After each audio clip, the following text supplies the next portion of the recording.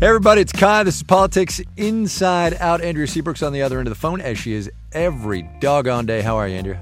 Woo-hoo. There it is. Good. There's that noise. There it is. That's how we know. I'm trying to figure out how to shake that's that how up we a know. little bit. Don't even bother. It's your thing. We know it's your thing. All right, so listen, we are going to pick up directly from where we left off yesterday, which is the disagreement you and I were having about President-elect Trump's nominees once they get to the Senate and whether they will be vetted or not. And you said yes. the transition team is really, really behind on the vetting and checking of nominees as compared to yes. where they usually yes. are. And I said, yes. you know what, he's just going to send him up there and let the chips fall where they may. And we had a whole discussion about how you thought he wasn't going to do that because that can get really ugly. He can't. And here we go again. And I said, of course he can, because as we've seen for the past 18 months, he can do anything he wants and nothing bad happens to him. In fact, good things happen to him. He wins, right? So that was the end of the show yesterday. Here we are again today, picking it up. And here's why we're picking it up. We got a tweet last night from @GadgetGav, and he said, "Did Obama or anyone ever appoint a cabinet position in recess without a hearing?"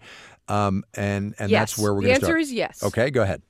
The answer is yes to that. But let me, before we get to that, all right. Give me a chance to save a little face here. So let me just say that I actually now that you lay out my yes. logic for me, I agree with me. That he can't. I know, bold. That he can't do it. There may be some amount that he can do, and he's already. Trump has already done a lot of that by just nominating the people that he has, with the known conflicts of interest that they have, such as people who are the heads of Goldman Sachs. Right, and right. So he's effectively daring the Senate to stand up and say to him, "This is the line in the sand." Yes. In essence, yeah. He also knows that the Senate Judiciary Committee, which will have the hearings and then they'll go to the floor. It's voted on first in Judiciary and then it goes to the floor. Well, it depends on the committee, right? Doesn't Armed Services do the Secretary of Defense and Foreign Relations does the Secretary of State, right? I mean, they don't all go to Judiciary. Yes, you're right. Yeah. I'm just so used to those. It's been a long time. Yeah, no, I know. It's been a long time. I know. Anyway, right, I'm going to go forward. Yes, yeah, let's go forward to the whole idea of recess yes. appointments, right? And this is a question actually about Obama. Well, it's actually not. It's actually a question about recess appointments at a cabinet level by a president. Yes. Now, here's what my immediate reaction to this tweet, very smart question, was, Obama did that. He appointed judges, a couple of judges during a recess that was not a real recess. And it's like this really ridiculous, I feel like we have to explain this for a second. Go ahead. But the broad answer is that, yes, it's possible. With a whole bunch of caveats, yeah.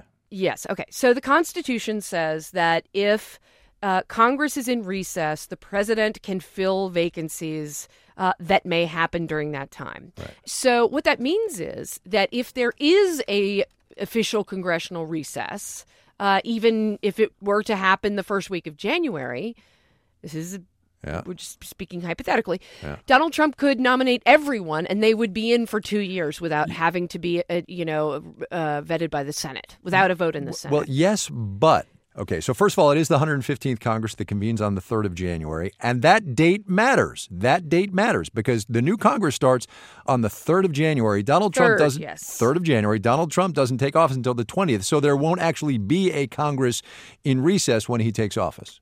No, yes, it depends on what they want to do.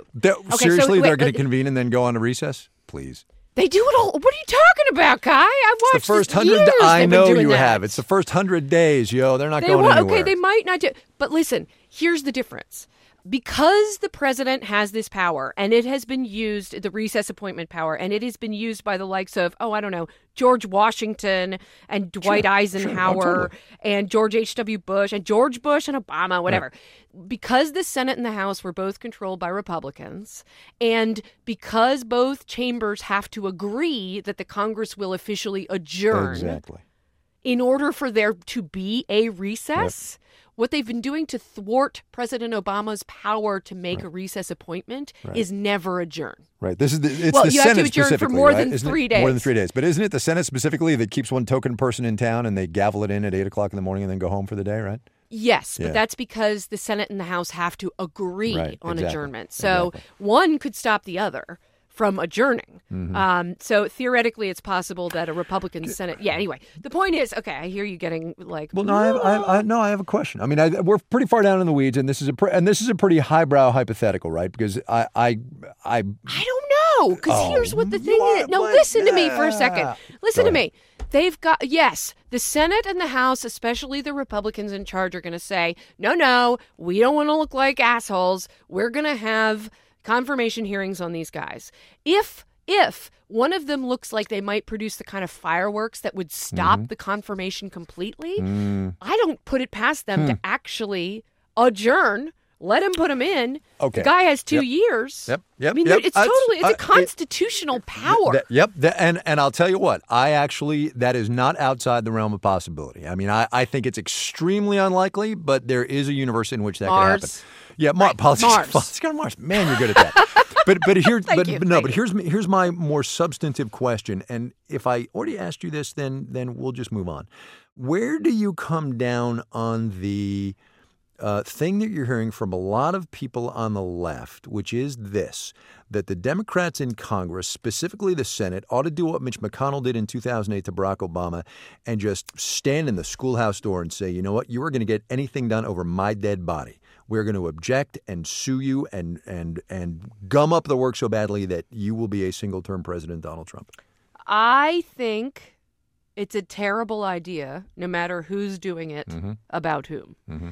And I say that with some trepidation because no one has ever seen a candidate like this before. Right. But I think coming in on that footing is a bad idea. And I'll tell you, I am if I am partisan at all, my partisanship is I lean towards people who are rational. Mm-hmm.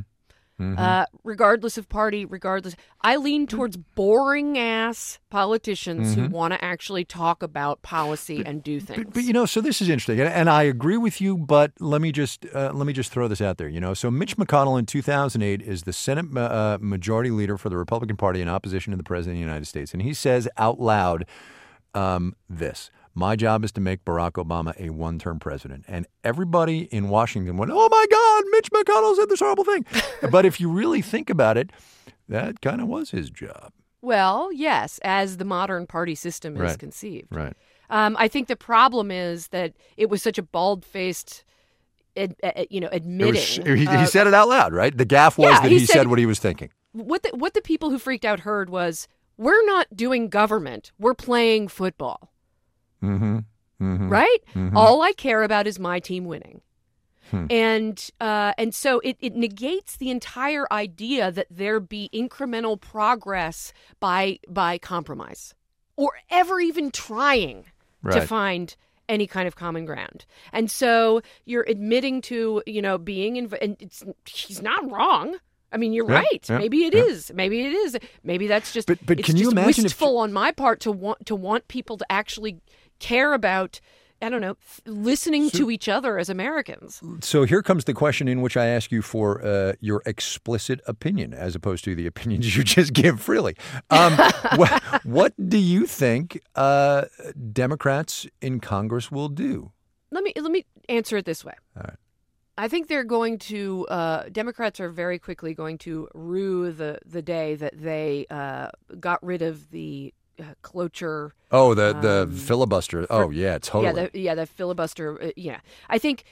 Let's explain briefly. In the previous Congress, Senate Democrats, when they were in the majority, they said the new rule is that everybody passes on a majority vote except Supreme Court nominees, thus depriving the then Republican minority of power. I think it includes some federal judges. Okay. All right. Okay. Actually, all of which is to say, the Democrats, last time they had the majority in Congress, really reduced the power of the minority, and now, oh look, the Democrats are hosed. In the Senate, suddenly they're toast. They're in the minority, and this was if people follow the news, this is the so-called nuclear option. Right. But they didn't do that for all votes. In other words, they took away the necessity of the 60-vote majority, the supermajority, to get certain kinds of judges through, the advise and consent clause of the Senate. The problem is, having pulled the trigger or pressed the button, whatever, on the nuclear option for certain things, they absolutely open the door to the other side pressing the button, pulling the trigger, whatever the metaphor is, for everything. So, you can totally in the Senate change all of the rules all the time. The Senate is such a weird ass place. And the Republicans coming in could take this sort of bravado of the situation and say, nope, we're getting rid of that. We're getting rid of that kind of filibuster. Now, it would still be possible to filibuster, right. By the way. We have come to equate filibuster with the 60-vote majority, which I know I'm boring everyone listening right now. No, please, more. You are very kind. But it is possible that they could go even more nuclear. It's like, the Democrats, they like let off a little ballistic missile. It's possible now because they did that the Republicans have plenty of leeway to go the other direction. All right. Anyway, we are now going to get to the marketplace portion of this broadcast. It's going to last 90 seconds because we're already way long, and I've got another interview. And we are, man. And you know what? There's a finite appetite for this. Got to leave them wanting more. Everybody loves you, Kai. No, nobody loves me, and that's fine. So here's what we're going to do. I can't wait for the tweets responding to that one. Yeah. So I want to talk really briefly about the Trumpian rally that we're having. Yes, I don't understand. Yes, can I ask you? You may ask. Go ahead. Trump in that meeting with the tech executives yesterday. Remarkable, isn't it? Yeah, he said, all kinds of things were remarkable, but one of the things he said was, I love this tape. Yeah, let's play that tape. I'm here to help you folks do well. And you're doing well right now, and I'm very honored by the bounce. They're all talking about the bounce, so right now everybody in the zone has to like me at least a little bit. Yeah, the bounce, right? It's the Trumpian bounce. And he's essentially saying, like, I did that for you. Right. Look, I'm working for I did that. He's taking full responsibility. How much can he take responsibility for, really? And let's get to the bonds after that, because I am so confused on that. Yeah, so we're actually going to stay away from bonds because, honestly, that's weedier than you want to get. Okay. But here's the deal. He gets a not small amount of the credit for it, and it goes like this. Everybody in the markets believes that his policies, whether they are an infrastructure plan that's going to spend a lot of money, whether there are tax cuts for corporations, which will then have more money, everybody in the market believes that that's going to be good for corporate America. Very important distinction there between corporate America and real America, right? But everybody believes that it's going to be good for corporate America. Profits will go up, regulations will lessen, there will be more money in companies. The problem, of course, is that companies for the past these many years, and I'm talking like a decade now, have done nothing except sit on that cash. They haven't used it for capital investment. They haven't used it to increase pay. They haven't used it for worker-friendly. Because they just want the cash. And here's why. Because workers... Why do you just want cash? Because they don't have to spend the money to get more productivity out of American workers. We have had an amazing increase in productivity. It's stalled lately, but there's been an amazing increase in productivity in this economy. And if companies can get more widgets out of worker per hour worked without investing more money, then what incentive do they have to actually spend the money on things that will benefit workers, right? They do share buybacks, they do stock repurchases, they do all kinds of things, but they don't do things that directly benefit employees. And that's been the pattern for, a decade. So wait, they're actually using the cash to help their investors. To help their own shareholders, to help the corporate bottom line. So they aren't actually sitting on the cash. Well, this is confused me. They aren't sitting. They're actually using it. Let me make clear that there is so much cash out there that they can do both things. They can sit on a giant mound of it. Apple has, last time I checked, $230 billion in the bank. Right? They can sit on a giant pile of it, and they can use a slightly smaller pile of it to buy back stocks. Is this like a massive rainy day fund, like rainy 10 years fund? Why wouldn't you build the next great thing? That's a great question. I don't have the answer to that.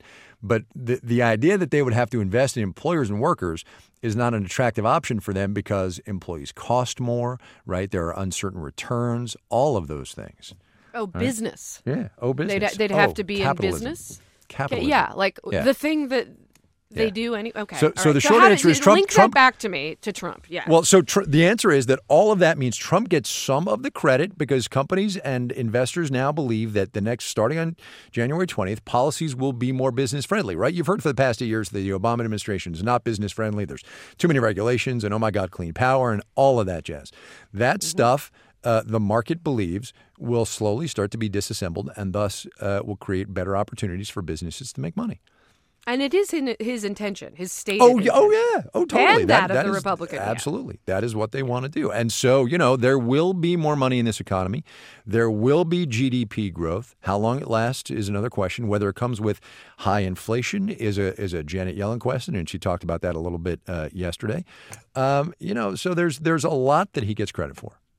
Politically, like the way I think about it, how do we tell people that a booming economy isn't necessarily great for them? Because what you're saying is if the Republicans, like what I hear the inverse, like if the Republicans lose the House and the Senate in, a year and a half, 2 years, 2 years, then maybe the economy will tank and or the markets rather will tank because Democrats are coming back in and they might, do this and that. Well, maybe except by then the euphoria will be gone, right?